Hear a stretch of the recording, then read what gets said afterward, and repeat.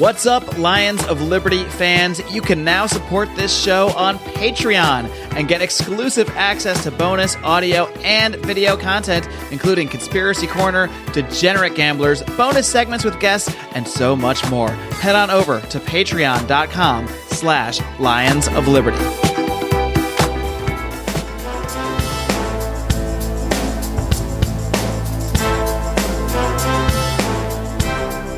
Welcome to Felony Friday, a presentation of the Lions of Liberty podcast. Here is your host, John Odermatt. Felons, friends, and freedom lovers, welcome back to another edition of Felony Friday, a weekly show right here on the Lions of Liberty podcast. Of course, Felony Friday is the show where each and every single week I focus on exposing injustice in this country's broken criminal justice system. This is one of three shows we have here on Lions of Liberty.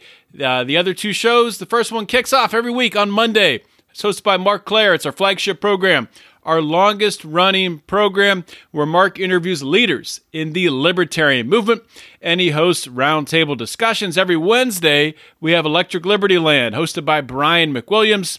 It is your weekly shot of culture, comedy, and liberty. Very entertaining show.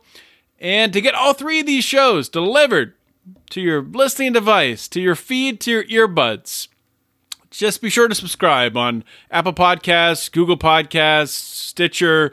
Just scream at your Alexa, which is probably recording everything that you're saying because the CIA has all the records to your Alexa. They probably do. They probably do. So be careful with your Alexa, ladies and gentlemen. But anyway, you can still use it to listen to the Lions of Liberty podcast. All right, so today's episode, very important episode. It's a milestone episode. This is the 150th episode of Felony Friday. So that means the show notes you can find at lionsofliberty.com/FF150. And this is cool, man. I mean, I never thought when I started out with Felony Friday that I would have 150 episodes. I didn't think I would have 10 episodes. I didn't know what the hell I was doing. So it's incredible to think back, I was thinking back earlier this week about all the people I've interviewed, all these stories that have been told over these past 150 episodes, and it's just remarkable.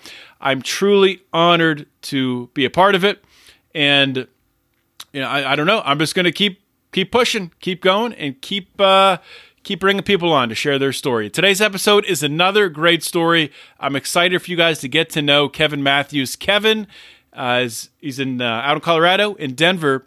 And we're going to be talking about legalizing psilocybin mushrooms, magic mushrooms. How is that happening? Well, what are they doing out in Denver to make this happen? What's the chance of it happening? It's a really, really important episode, really, really important topic with a wide-reaching benefits, throughout the country and throughout the world. So this is big-time stuff, guys. So be sure to, if you do want to share this episode, of course, you can share it many different ways on our webpage, or the video version of this you'll be able to see Kevin and I talking back and forth. That'll be on YouTube, and you can find that quickly by going to the show notes page at lionsofliberty.com/FF150. Also, you can just go to our YouTube channel, youtube.com/Lions of Liberty. Be sure to click that bell in the top of the frame there to subscribe to our YouTube channel. That's it, guys. Let's get rolling with today's show. My guest today on Felony Friday is Kevin Matthews. Kevin is the campaign director of Decriminalized Denver. And Kevin is collecting signatures right now with the intent of getting decriminalization of psilocybin mushrooms on the ballot in Denver in 2019. Kevin, welcome to Felony Friday. Hey, John, thank you so much for having me on your show and the opportunity to share our work with your audience. This is great. Well, yeah, thanks for coming on the show. I heard about Decriminalized Denver pretty recently. I think maybe 2-3 weeks ago. Had a libertarian friend reach out to me and say, hey, you got to check out what this guy's doing out in Denver, Kevin Matthews. And, I hadn't heard of, I don't think any other cities or communities or states or anything like that are really approaching decriminalizing psilocybin in this manner.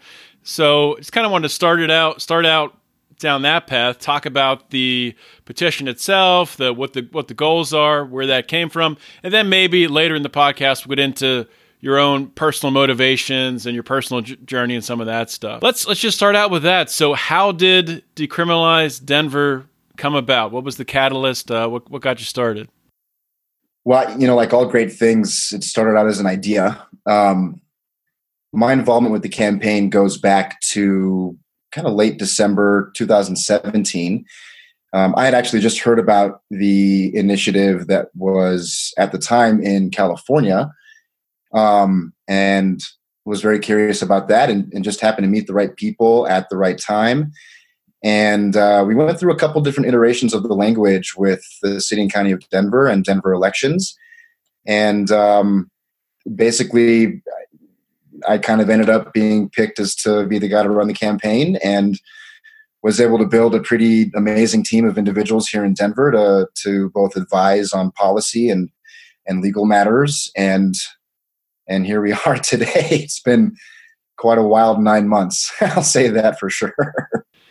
So what are the current laws in Colorado and within, obviously within the county and within the city of Denver around psilocybin mushrooms? What if you get caught with them? If you get caught growing them, all the above. What's the scenario? What kind of trouble are you in?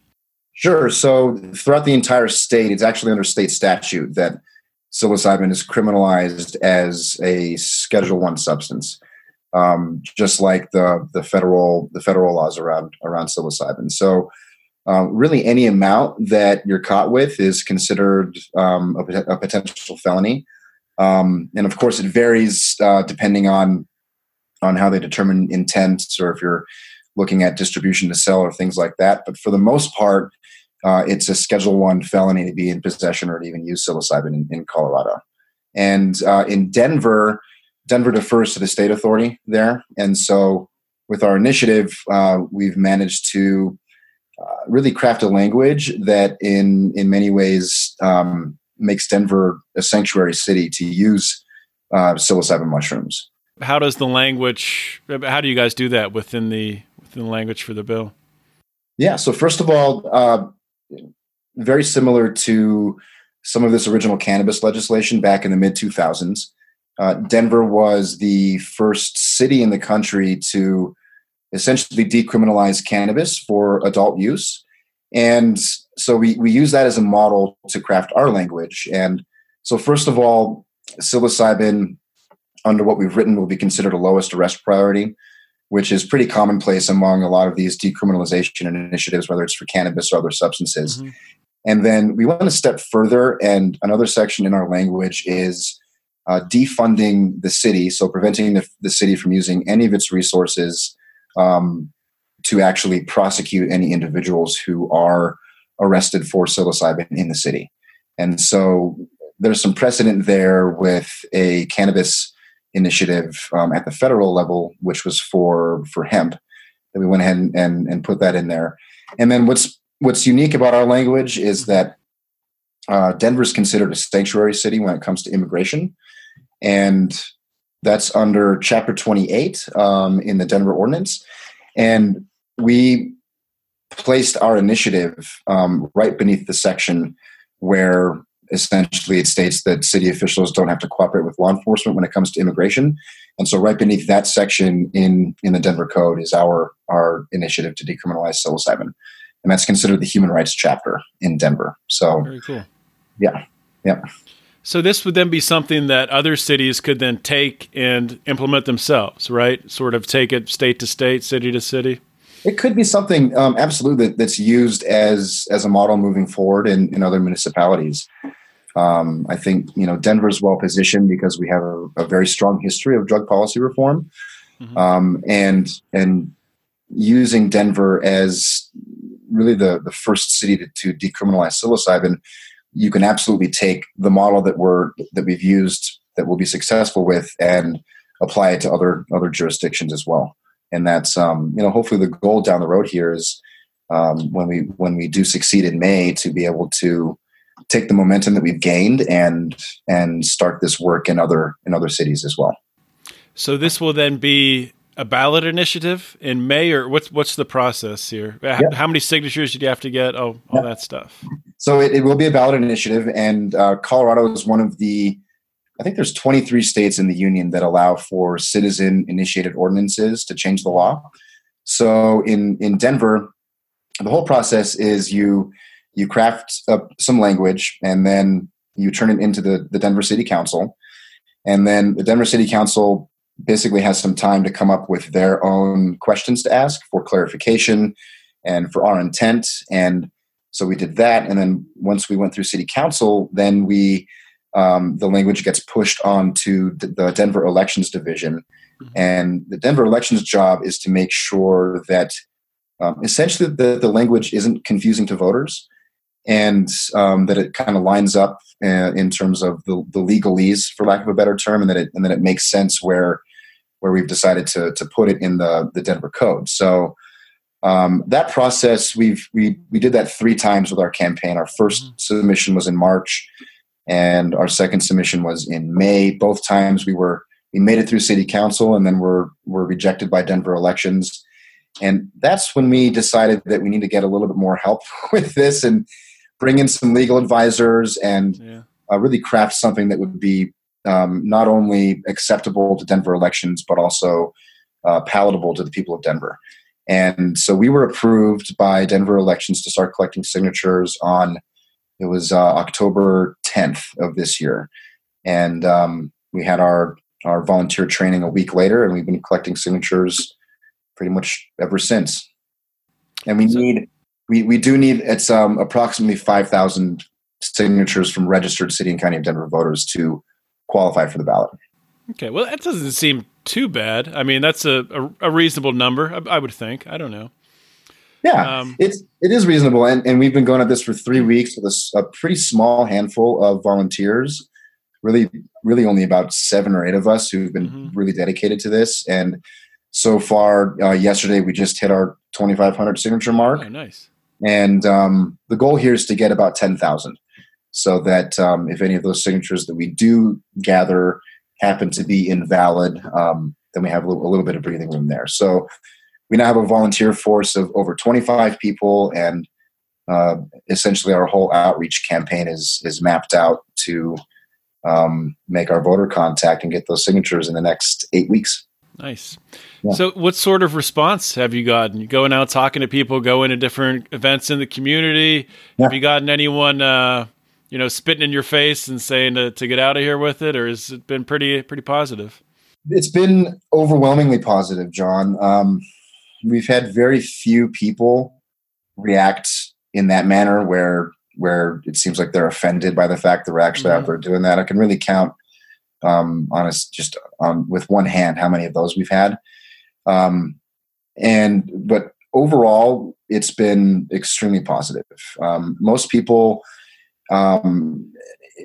say, yes, of course I'll sign that. Because we do emphasize that our main role here is to keep individuals out of prison, and to also make psilocybin more accessible or more safe for people to use, especially our veterans, people who are suffering from PTSD and anxiety. So people seem to be very receptive. We did have some scientific polling done for our campaign back this summer, and this is actually it's a 45% support rate, and then with a 20% margin of people who are a maybe. And so we're looking at potentially 65% of Denver voters who might say yes to this. And the really exciting and a little bit surprising aspect of that specific poll was that these were phone calls to individuals who still had landlines in their homes. And not many people have landlines anymore. I don't think I know anybody with a landline. Yeah. Right. So, that just, it bodes well. And it's really on us to make sure that this is really an educational campaign. A lot of the no's that we've had, and even some of the fence sitters, is simply just a matter of individuals not being educated about the potential of psilocybin to really have an effective treatment option for so many things that are plaguing our culture right now. Yeah, and I definitely want to talk about those treatment options. But first, I just want to say, I think it's really smart what you guys have done by really sort of meeting people where they are and bringing it to them, as a way, to first of all, to help, it's a public safety issue. So you're trying to make sure that people are able to get help if they need it, veterans and whatnot. You don't want people to end up in jail for selling mushrooms, so stuff that you can grow. Just ridiculous to lock someone in a cage for something like that. But at the same time, I mean, you're not approaching them in the way that I've seen libertarians do this, where people who really haven't even thought about it this way before, but you approach them as, well, it's not the government's right to tell people how to live their life or what to put in their body. I mean, you don't want to just cold approach someone and shove a paper in their face and say, sign here. It's not the government's right to tell people how to live their life. People, that scares a lot of people off, I'm sure. So I'm kind of curious, what kind of led you guys down that path to, was there any, have you guys had internal training on how to approach people, or what's the best way to really get this to succeed, or what, is there any story behind that? Yeah, well, some of our campaign advisors have experience in this whole ballot initiative process, but really, psilocybin and psychedelics in general are obviously such a sensitive issue to people. I think because there's been 50 years of basically government propaganda around their use and around their effects. And so, individuals have this almost programmed sense in their mind that these are dangerous, and that they shouldn't be used or tinkered with. And so thankfully, in many ways, a lot of our messaging has relied a lot on, again, this clinical research. Like, that's very important to our campaign. But mostly, additionally with our campaign, looking at, what are people going to resonate with? And so public health and safety is a big aspect of that. Mm-hmm. And really, honestly, it's been just an experiment to see what works and see how people respond. It took us about 3 weeks with our boots on the ground to figure out how to approach people. And the idea here is to keep it very, very, very simple. Mm-hmm. And it's not our job to debate anybody right now. It's simply our job to get a signature. Once we make the ballot and we start campaigning, and then of course we'll be having these deeper discussions about all these public health and safety risks and the clinical aspects of it. But really, it's just like, hey, are you a city and county of Denver registered voter? Will you sign a ballot petition to decriminalize psilocybin mushrooms? Sometimes we say magic mushrooms, just depending on the environment. If we're at a venue and it's like an electronic music or jam band scene, then we'll lead with magic mushrooms.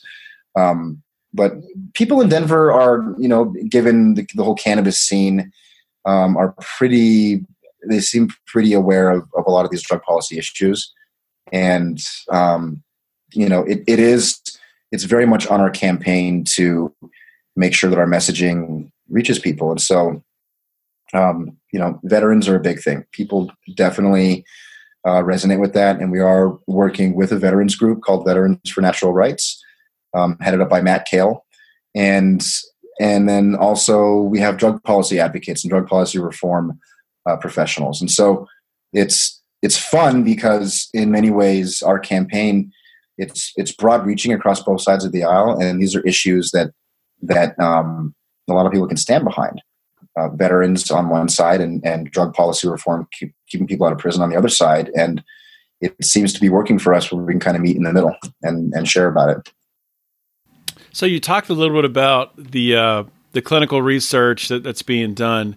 And I think the first I heard about research being done into magic mushrooms, psilocybin mushrooms, I listened to the Tim Ferriss podcast. Have you ever listened to Tim Ferriss? You're familiar with him? I do.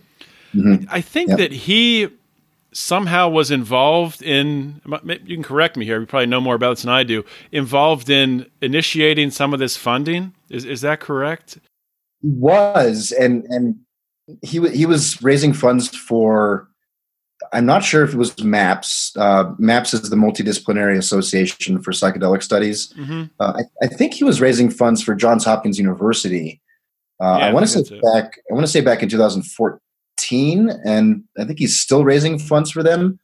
And it's cool you bring that up because that was part of my initial interest in this a couple of years ago when I started researching this for myself. But yeah, he he's been a very outspoken individual in terms of furthering the clinical research. And it's something that, these research organizations have to rely on the donations from individuals. They don't get government grants or government funding to continue their work. And so in that sense, it's been really incredible just to see a lot of some of these more high profile individuals coming out and not only sharing this work, but devoting a lot of their time to raise money for it. It's pretty incredible to see it happen. It's really fascinating because it's such an interesting time we live in today where, someone like a Tim Ferriss there's a bunch of other podcasts out there that are, like that. They're more, the hosts are into, biohacking, things like that. And they get this big following and they bring all these people together, but it's so powerful. There's millions of people that can get behind this. So you can really move policy just with a podcast, which is crazy to think about. When you go back even 10 years, that would be unheard of that, right. Something like that could happen. So it's so cool. And, it makes me really hopeful for the future when I see things like that.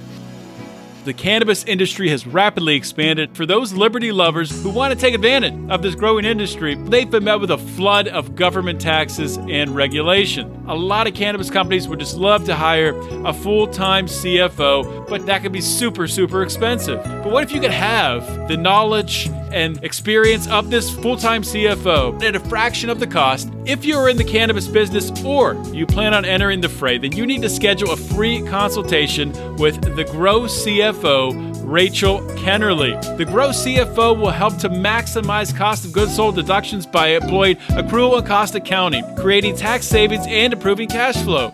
They will keep your books in an audit-ready state. If you or someone you know is either already in the cannabis industry or thinking about jumping in the fray, go to thegrowcfo.com and schedule a free consultation today. And just to dig a little bit into the clinical research that's going on, can you just give a high-level overview of some of the things that are being researched right now and sort of what's the path forward? Absolutely. So right now there's an organization called Compass Pathways, and Compass Pathways makes good manufacturing practice, GMP certified, psilocybin for research purposes. And they just recently received a designation from the FDA called breakthrough therapy status. And what that means is that it essentially pushes research for psilocybin to the front of the line in terms of the FDA and the government, kind of to bypass a lot of that red tape. And the FDA doesn't actually hand out breakthrough therapy status that often. To my understanding, in fact, the last time they did that was, I want to say back in 2016 for MDMA. And so the research with Compass Pathways right now is looking at treatment-resistant depression and psilocybin as an effective treatment option for that. And so those are phase 2 trials right now that are continuing with that. And then there over the last decade, there have been a number of clinical trials, mostly conducted through Johns Hopkins University, also NYU, and I want to say Harvard, UCLA, some of these big research universities in the U.S. And some of those studies are, a very big one that was conducted by Johns Hopkins was looking at psilocybin as a treatment for end-of-life distress and anxiety. And so individuals with terminal illness or cancer patients who have a lot of anxiety about the fact that they're going to die, right? And it's the results from those studies were, nothing short of miraculous. There's an incredible documentary called Psilocybin: A New Understanding, for any of your audience who wants to research that and get a more in-depth look at that specific research for end-of-life patients. But that was really the biggest one in many ways that brought psilocybin much more into the mainstream. It's also been seen as an effective treatment for treating alcoholism and for treating tobacco addiction, and also as treating cluster headaches, which is something I didn't really knew was big thing for a lot of people in our country, but apparently a lot of people suffer from cluster headaches. And is that like so, a migraine or what? I've never heard that term before. Cluster you know, headache. it's like, from what I understand, it's a rapid onset, kind of like a migraine, a rapid onset headache. It's extremely painful. That could be brought about by anxiety or distress or other things like that. But psilocybin is an option for that, which also goes to show that it could be used potentially as a treatment option for pain in general. And so that's really exciting. All that stuff is extremely exciting and very relevant to our campaign. We're working, actually, we have a friend of mine, a friend of ours, who is one of a handful of people in Colorado who's actually currently prescribed psilocybin under the Federal Right to Try Act that Trump just signed into law last summer. And he has tumors all up and down his spine and in his brain. And he has multi-symptom PTSD. So PTSD is as a result of many different traumas that have occurred in his life. And he's been working with the same psychiatrist for over 2 decades, the same medical team for over a decade. And his psychiatrist went out on a limb and decided to see if psilocybin might be a good option for him because nothing else was working, really. And he's been taking psilocybin since March of this year. He takes 1.5 to 2 grams every 7 to 10 days, and also has the option to do a little booster dose for him if he feels like he needs it. Is that spread out over the days, or is it? No, he'll just do a 1.5 to 2 gram dose one time. So basically once a week, he'll do that. And then potentially like a little booster dose if he feels like he needs it. But his entire medical team is completely blown away to the point that they're starting to document his progress now. Wow. Because the change in his behavior, his outlook, his whole perspective on life shifted nearly overnight. And, you know, it's still a little bit of a gray territory because he has to source it himself. And, you know, there's a whole bunch of other risks there because it's still a Schedule I substance, but he's another example of an individual who is not only prescribed psilocybin by a psychiatrist, and not like a pill form. He eats the raw fungal material. And he has to source it himself? He has to source it himself. Yeah, He has to source it himself. Whether he purchases it from somebody or grows it himself, he has to source it himself. The really cool thing about that is that he gets to be in charge of his own protocol, though. Mm-hmm. In many ways, his doctors are a little bit hands-off and just observing, and just really keeping track of his behavior and his mental health. But it's been incredible for him. Yeah. So there's, it's wild, right? Yeah, it's really wild. Wild. Excuse me. So with our campaign, you know, we hope to, at the very least, set a framework where we can not only continue more of this research, because more research needs to be done. In addition to all of the amazing clinical work that's been done, there's still a lot more research to do because we still don't fully understand psilocybin. We know that it's physiologically safe. We know that it's non-addictive. It won't harm your body. And we have all these amazing clinical benefits, but there's still just more work to be done, more research to be done. And in cases where, like my friend, he needs safe access without needing to look over his shoulder to, out of fear of criminal penalty or something like that. Yeah, so, or getting associated with a shady character by having to make a black market deal to procure that. Exactly. So absolutely. So let's we have a little more time left. I want to hear a little bit about your own backstory. Sure. You don't just wake up. Well, maybe some people do wake up one day and decide they just want to dedicate all this time to decriminalizing psilocybin. But yeah. So what's your story? What's your backstory with magic mushrooms? Yeah. I was a cadet at the U.S. Military Academy at West Point for 3 years. Entered as a plebe in 2005 and left in 2008 due to major depression. So I'm actually retired with an honorable discharge from the U.S. Army for major depression. And I spent my entire life wanting to attend West Point and be a career military officer. And it's really the only thing that I knew for well over a decade, from when I was about 9 years old until I got in when I was 20. And it, for depending on how you might look at it, it might sound classic or cliche, but my world fell apart after I left the academy. And so I was left with this idea of, who am I? What am I doing with my life? And this has been, it's been a decade of growth. Mushrooms have been extremely impactful for me. And I'll even go as far to say that they've saved my life. I'm not your typical psychonaut. I'm not the kind of guy that's going to go, party every single weekend and go to dance shows and eat a bunch of mushrooms and trip all the time. But it's something that, of the experiences I've had in my life,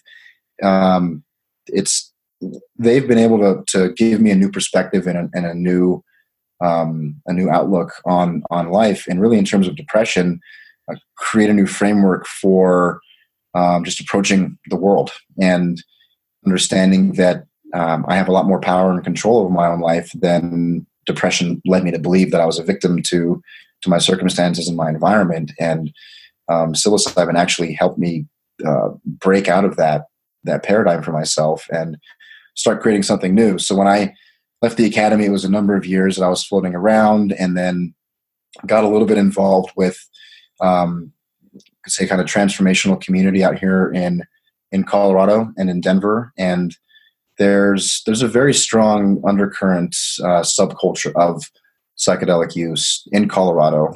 I would argue the entire country, actually.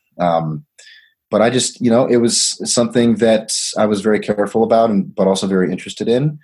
And it's something that the experience has been so profound and so powerful that I always carry it with me. And so when the opportunity came to even just be a part of the conversation to decriminalize mushrooms in Denver, I was all over it, because I've heard, I have a lot of friends who benefited from it. And now that I've been working with the campaign, I get stopped constantly when I'm collecting signatures, and people are just like, man, mushrooms have saved my life. It's saved my marriage. It's, I'm a better person today because of mushrooms. And sometimes these are people that you would not expect to hear that from. And so it's been quite an adventure. And, in many ways, I feel like, I have the opportunity now to apply, to kind of bridge two worlds. I get to use the skills and the training and the kind of expertise that I got from my time at the academy. Very military, more kind of conservative focused, and now working, and then being a part of this kind of transformational culture. So being able to bridge those two worlds and create something that could have a really genuine and lasting impact in Denver is a great start. Yeah, in Denver, and then maybe eventually across the United States. So, I'm really glad I got the chance to have you on and to talk about this, because two passions that I have, one being, criminal justice reform, reforming these terrible laws that we have in this country that lock people in cages for nonviolent crimes. But also, another passion of mine is natural supplements, natural medicine. Finding ways to heal yourself without using chemicals and things like that are not made, that don't come from nature, that come from being manipulated by human hands. So to be able to merge those two things and to talk to you today, this was a really cool episode, and I'm really glad that our mutual friend connected us, and really looking forward to seeing where this goes, man. All right, Kevin, just one more question for you, one more ask. Could you please let my audience know where they can learn everything about Decriminalized Denver, Facebook page, website, how they can volunteer, how they can donate, all that good stuff? Thank you. Yeah, thanks, John. So our website is decriminalizeddenver.org, and we're on Instagram and Facebook at Decriminalized Denver. And every Friday, for your audience who's in Denver, every Friday from 10 a.m. to 7 p.m., we'll be at the Collective, which is downtown on 20th and Lawrence. And then, on the website, you'll find all the opportunities where you can get involved, where you can donate to the campaign. And definitely follow us on social media, because that's really our main outlet right now, where we spread information and get the word out. So thank you very much. All right, Kevin, thank you very much for coming on. Appreciate it, John. Thank you. All right, guys, that is a wrap for today's episode. Hope you enjoyed my conversation with Kevin Matthews. Really, I don't think you can really overstate how important this work is that he's doing with Decriminalized Denver and his team there, all the volunteers that are out there, getting signatures to get on the ballot, to get psilocybin decriminalized in Denver. Really, hopefully can be used then as a template to be used across the country. Just such a powerful, natural way to heal, way to medicate, way to for people to find some peace and really really finding a different way to heal what ails them. So, or just have fun. You know, people like to take magic mushrooms to have fun too. So that's out there as well. Guys, I just want to thank everybody. This is the 150th episode again. I talked about it at the top a little bit. But I would not have done 150 episodes. I wouldn't have done 50 episodes. I would not have done 5 episodes if I did not get so much support, so many emails, so many people messaging me on Facebook, giving me so much love and appreciation for doing this podcast, for doing these interviews, for talking to people, for sharing these stories. It really, really means a lot to me. The amount of people that have reached out to me over these past 3 years, it's incredible. It's humbling. And the only promise I can make to you is I will keep doing it as long as I keep hearing from you. And I mean, the best way, my favorite way to hear from you guys, I think Mark and Brian agree, they are working their asses off too with their shows.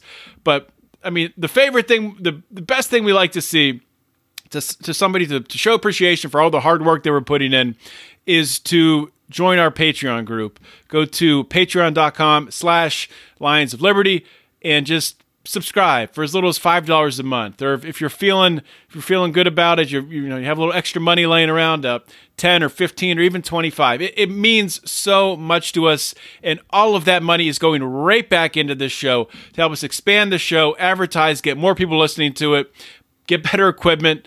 It's all so important. So we thank all of our current subscribers. We've had a lot of you guys with us for a very long time, and it means so much. It means so much, guys. This is support that we've had from you, and we literally could not do this without you. So thank you from the bottom of our heart. The reason we do this is to advance the ideas of liberty. The reason we do this is to expand individual liberty for not just us, but for future generations. So this is a team effort. This is why we have our Lions of Liberty Forum to build that community, which you can join on Facebook by typing Lions of Liberty Forum in the search bar at the top. And I know we should probably look for a different forum than Facebook, because we could be kicked off any minute. But that's a discussion for another day. So yeah, just become a part of our community. Join in. We're having a lot of fun, guys. And thank you so much for listening. This is John Odermatt signing off for the 150th time. Always remember to keep your head up and the fires of liberty burning.